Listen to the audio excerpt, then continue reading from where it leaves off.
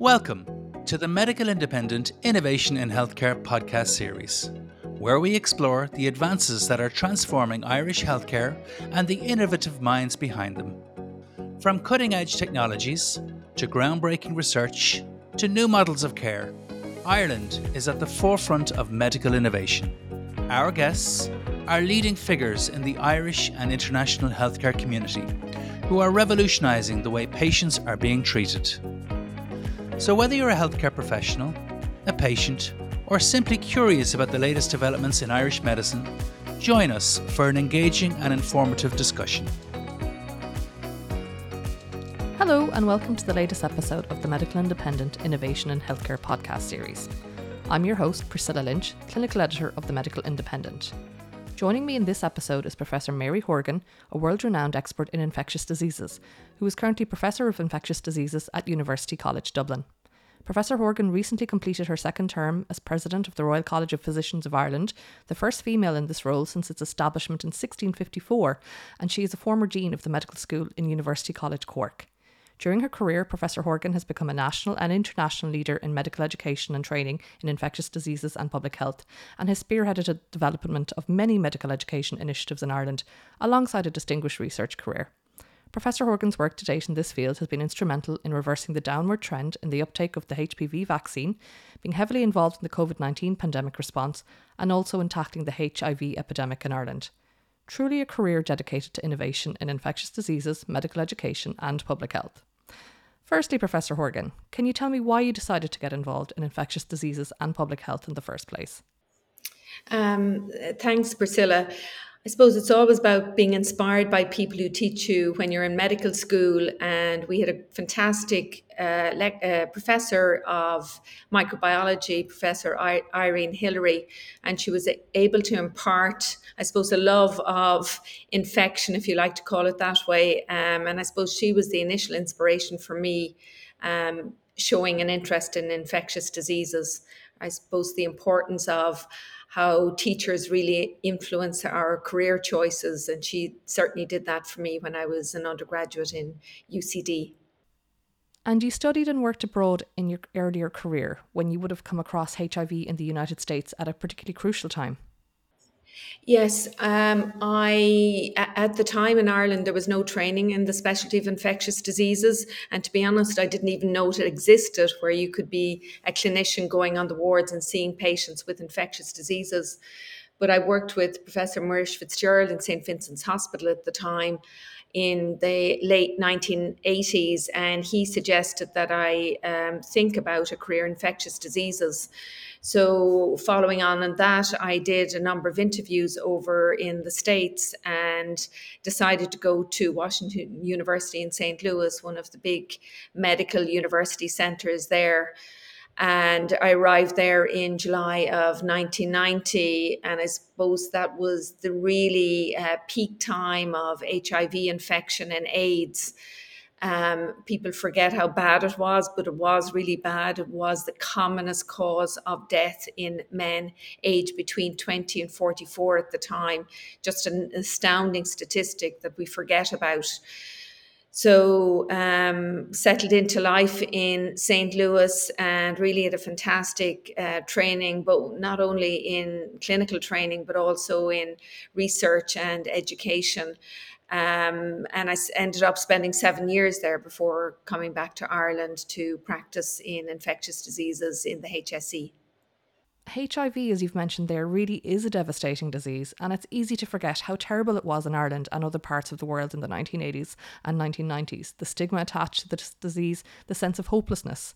And while we haven't got a cure yet, modern medicines have really revolutionised HIV care to the point where treated patients can live long, healthy lives without passing on the disease. So that has really been a positive journey to watch over your career. And in Ireland, you would have been one of the key specialists, making sure that Irish patients had access to these drugs and increasing knowledge about the disease and educating the public as well about addressing the stigma. Yeah, I think I've been privileged in my professional life to see a disease that was so bad and so devastating in people to being one where a tablet a day essentially results in a normal lifespan comparable to anybody else. That's truly amazing in this day and age. And that it happened, I suppose, when you reflect on it, it took about 15 years or so to get the big breakthrough of combination antiviral therapy. And really it was a result of, I would think, first and foremost, advocacy by patients and patients groups to ensure that research was done into the area. And that really culminated in funding going into the important area of HIV and AIDS. And that resulted in us understanding the virus better and getting treatments that really, really were effective. Initially, in the mid 1990s, there were combination therapies with a lot of side effects at the time. Mind you, they were life-saving. To a tablet a day, it's really been truly astounding.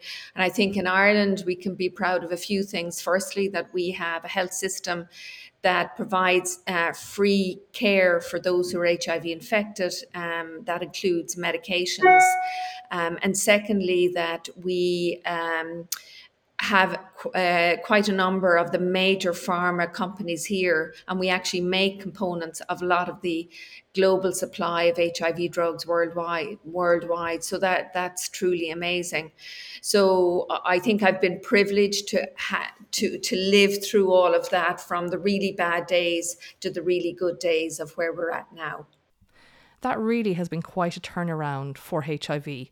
And we've seen a similar case for hepatitis C as well. I mean, there's been an absolute revolution in that we now have an actual cure for this disease. And again, you would have been instrumental in Ireland in making sure that patients had access to those drugs and to the testing process and the particular care that they need. And you've also published research on both HIV and hepatitis in Ireland in some very prestigious journals over the years. Yeah, I suppose, again, another amazing story of hepatitis C. Although we knew it was there, it was really only recognised in the 1980s. And a little over 2 decades later, we have a cure for it. It's truly amazing. Tablet form cure for the infection. And I suppose we had quite an amount of both co-infection with HIV and hepatitis C, but also hepatitis C alone. And we did have the blood transfusion issue in the late 1970s. And I suppose on foot of that, there was a lot of government funding into the area of research in the area of hepatitis C, all of which contributed to our knowledge then, but also culminating into really effective treatments. Truly amazing that that has happened in such a short period of time. And again, this did come back to patient advocacy. So the importance of the patient voice in ensuring that research is done, education is done on preventing it, and that, with the ultimate aim of finding cures for disease.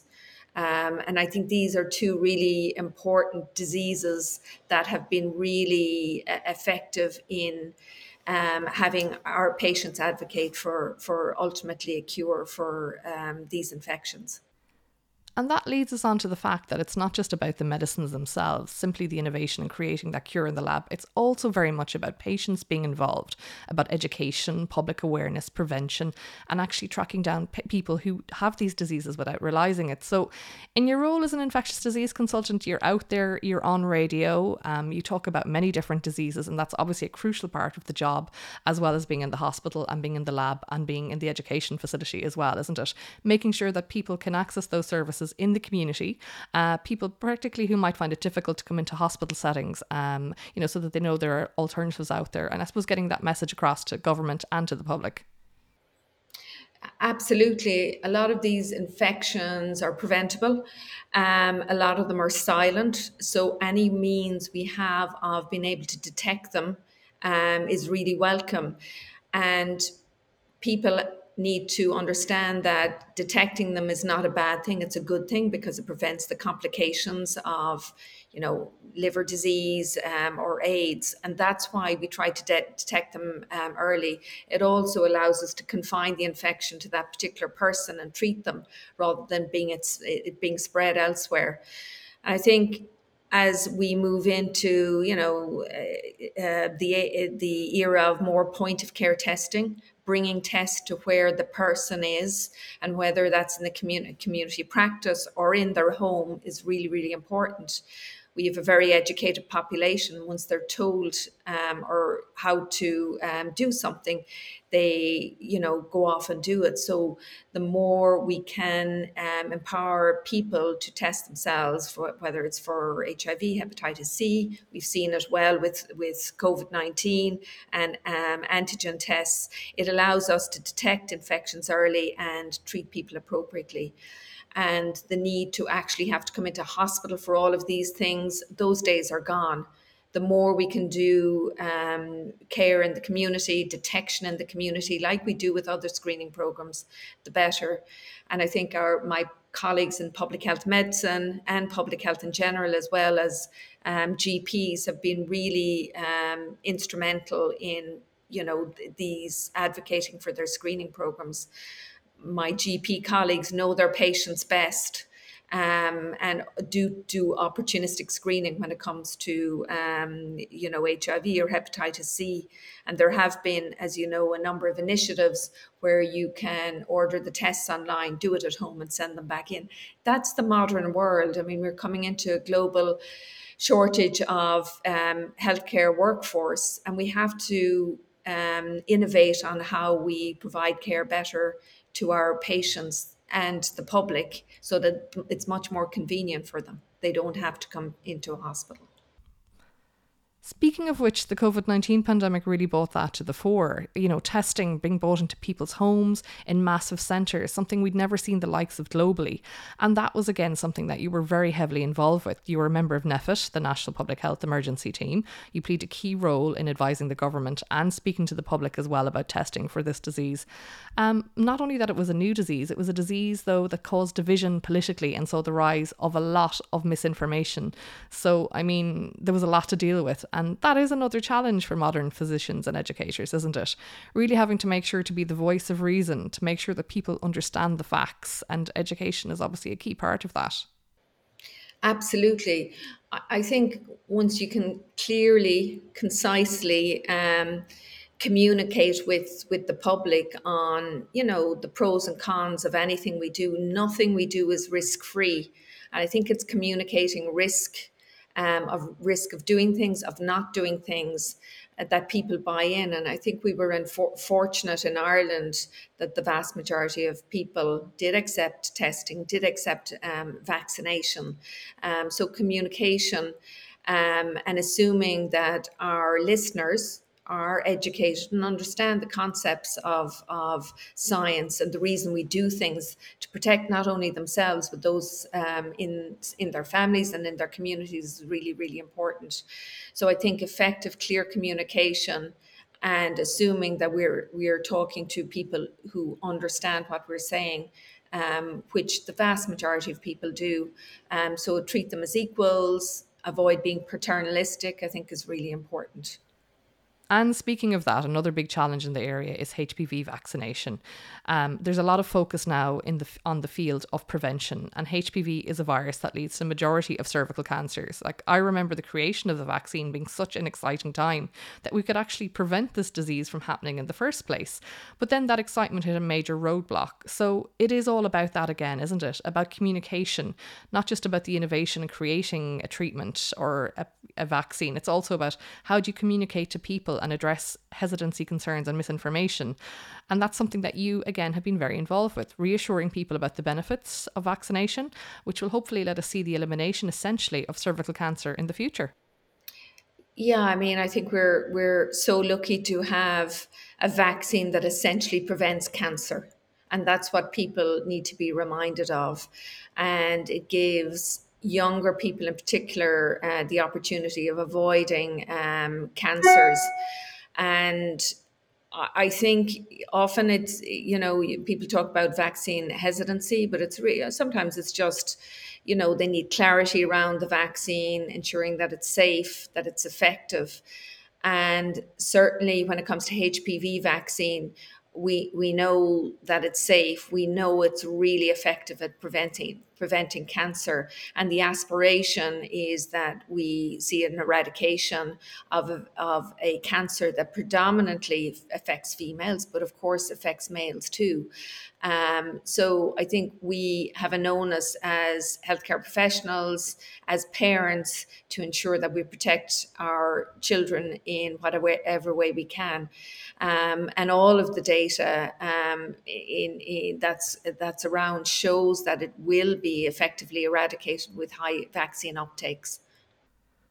And so, while there has been some really amazing developments in infectious diseases in recent years, as we've just discussed, there's also been some really big challenges because as we become more global, so do diseases. And we have the emergence of diseases that we wouldn't normally see in this side of the world, and that can suddenly become a threat. So COVID-19 aside, the Mpox outbreaks in the last couple of years have really shown that these diseases can come and spread across Europe very quickly. And it's not something that we would have been used to dealing with before and that we have to deal with rapidly. So we really have to be on the ball. And that is, again, something that you're heavily involved with.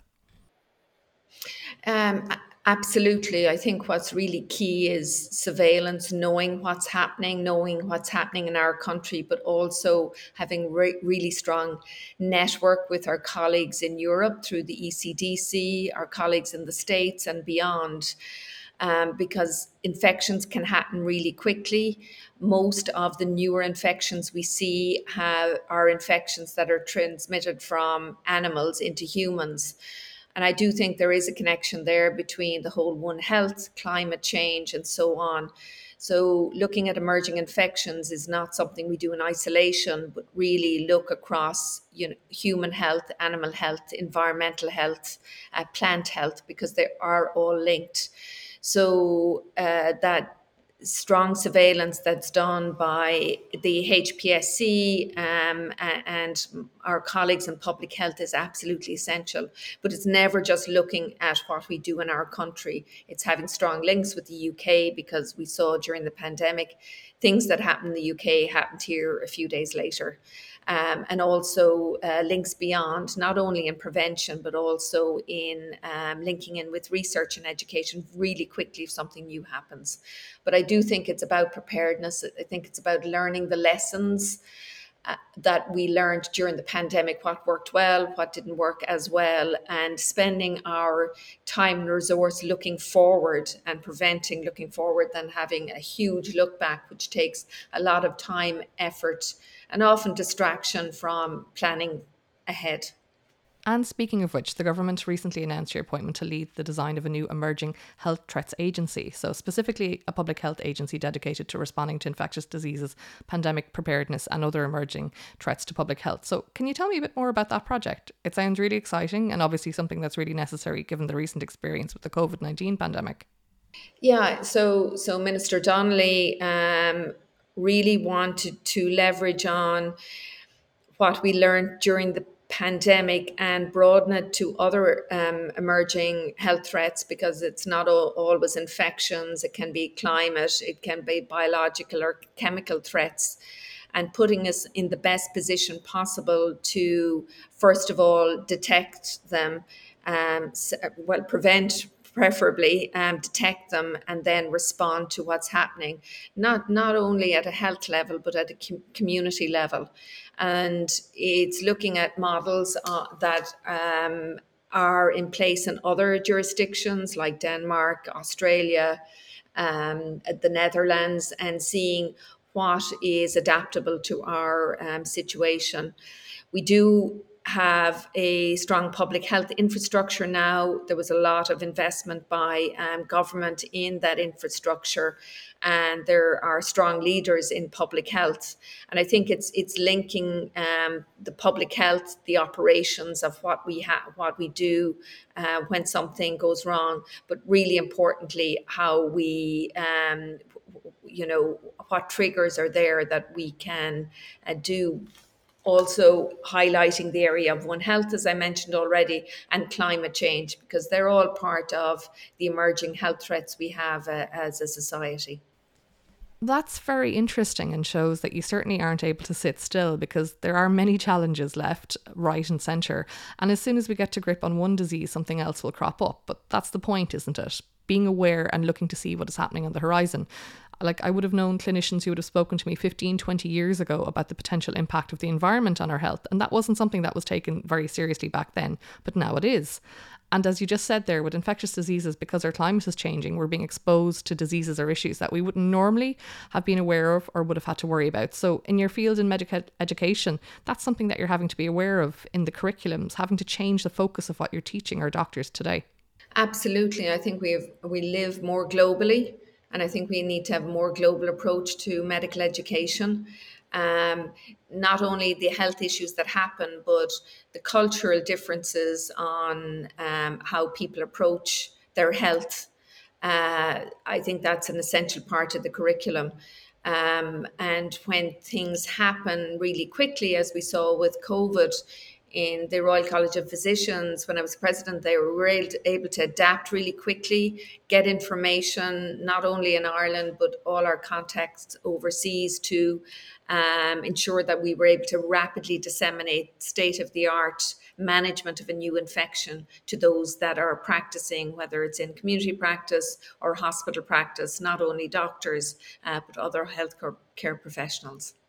And speaking of which, this is very much part of your role in innovation and medical education in Ireland. So during the pandemic, I know you were heavily involved in making sure that healthcare access and education got online as quickly as possible so that doctors across Ireland were able to access up-to-date webinars from the RCPI, from the various experts that they needed to hear from. So you were able to link in from other countries like Italy and China, see how they were getting on, how did they deal with things, how do health services go online, how can patients stay safe. I mean, that was a very important thing, and things were changing rapidly, and it was obviously something that you had to jump in and deal with, and that's obviously something that we need to be better prepared for. Yeah, I think we're fortunate that we're Irish. We're really good at networking. And I'm very involved in our European Society of Clinical Microbiology and Infectious Diseases. I trained in the States. So you develop a big network, and it works both ways. I speak at their meetings or help with the society and vice versa. So it really is a global community. But I can't emphasize enough the importance of that network, because people are very willing to, educate or train colleagues, but also link in when it comes to research networks for clinical trials, biobanking. All of those are really essential. And I think as a country did play a significant role in contribution of research into the COVID-19 understanding. But it is about reaching out to colleagues, friends, who are more than willing to help. What essentially was a global effort. So innovation doesn't happen in isolation, essentially. We need to look to others. We need to look at other countries. What are they doing? We need to collaborate and to discuss. And I think that's a really important message, isn't it? Yeah, I think we need to collaborate, not only in health. I think I get a lot of my good ideas from friends and colleagues that work outside medicine and health, engineers, computer people, business people who look at the health issues from a totally different perspective. So I think the more we can maybe step out of our comfort zone a little bit, and interact with people outside pure medicine, really helps to innovate a lot. And as you said, you're involved at government level as well, obviously advising. And again, that's something that maybe some people can be a bit reluctant to step up to be out there in the public sphere, as well as talking to patients, to talking to the media. So, but that is all a very important part of the job, really, isn't it? Knowledge is power, after all. Oh, I think it's essential. I mean, I've been fortunate enough to have had a really good primary, secondary, third level education, training in Ireland, training abroad. And I do think part of my job is giving back, being able to, share my expertise with others, but also communicating that with the broader public, or being involved in various community efforts like the Arts Council or the GA or World Rugby. I think it gives me an opportunity, because I see how other organisations work. So it is very nice. Yeah, talking to the media.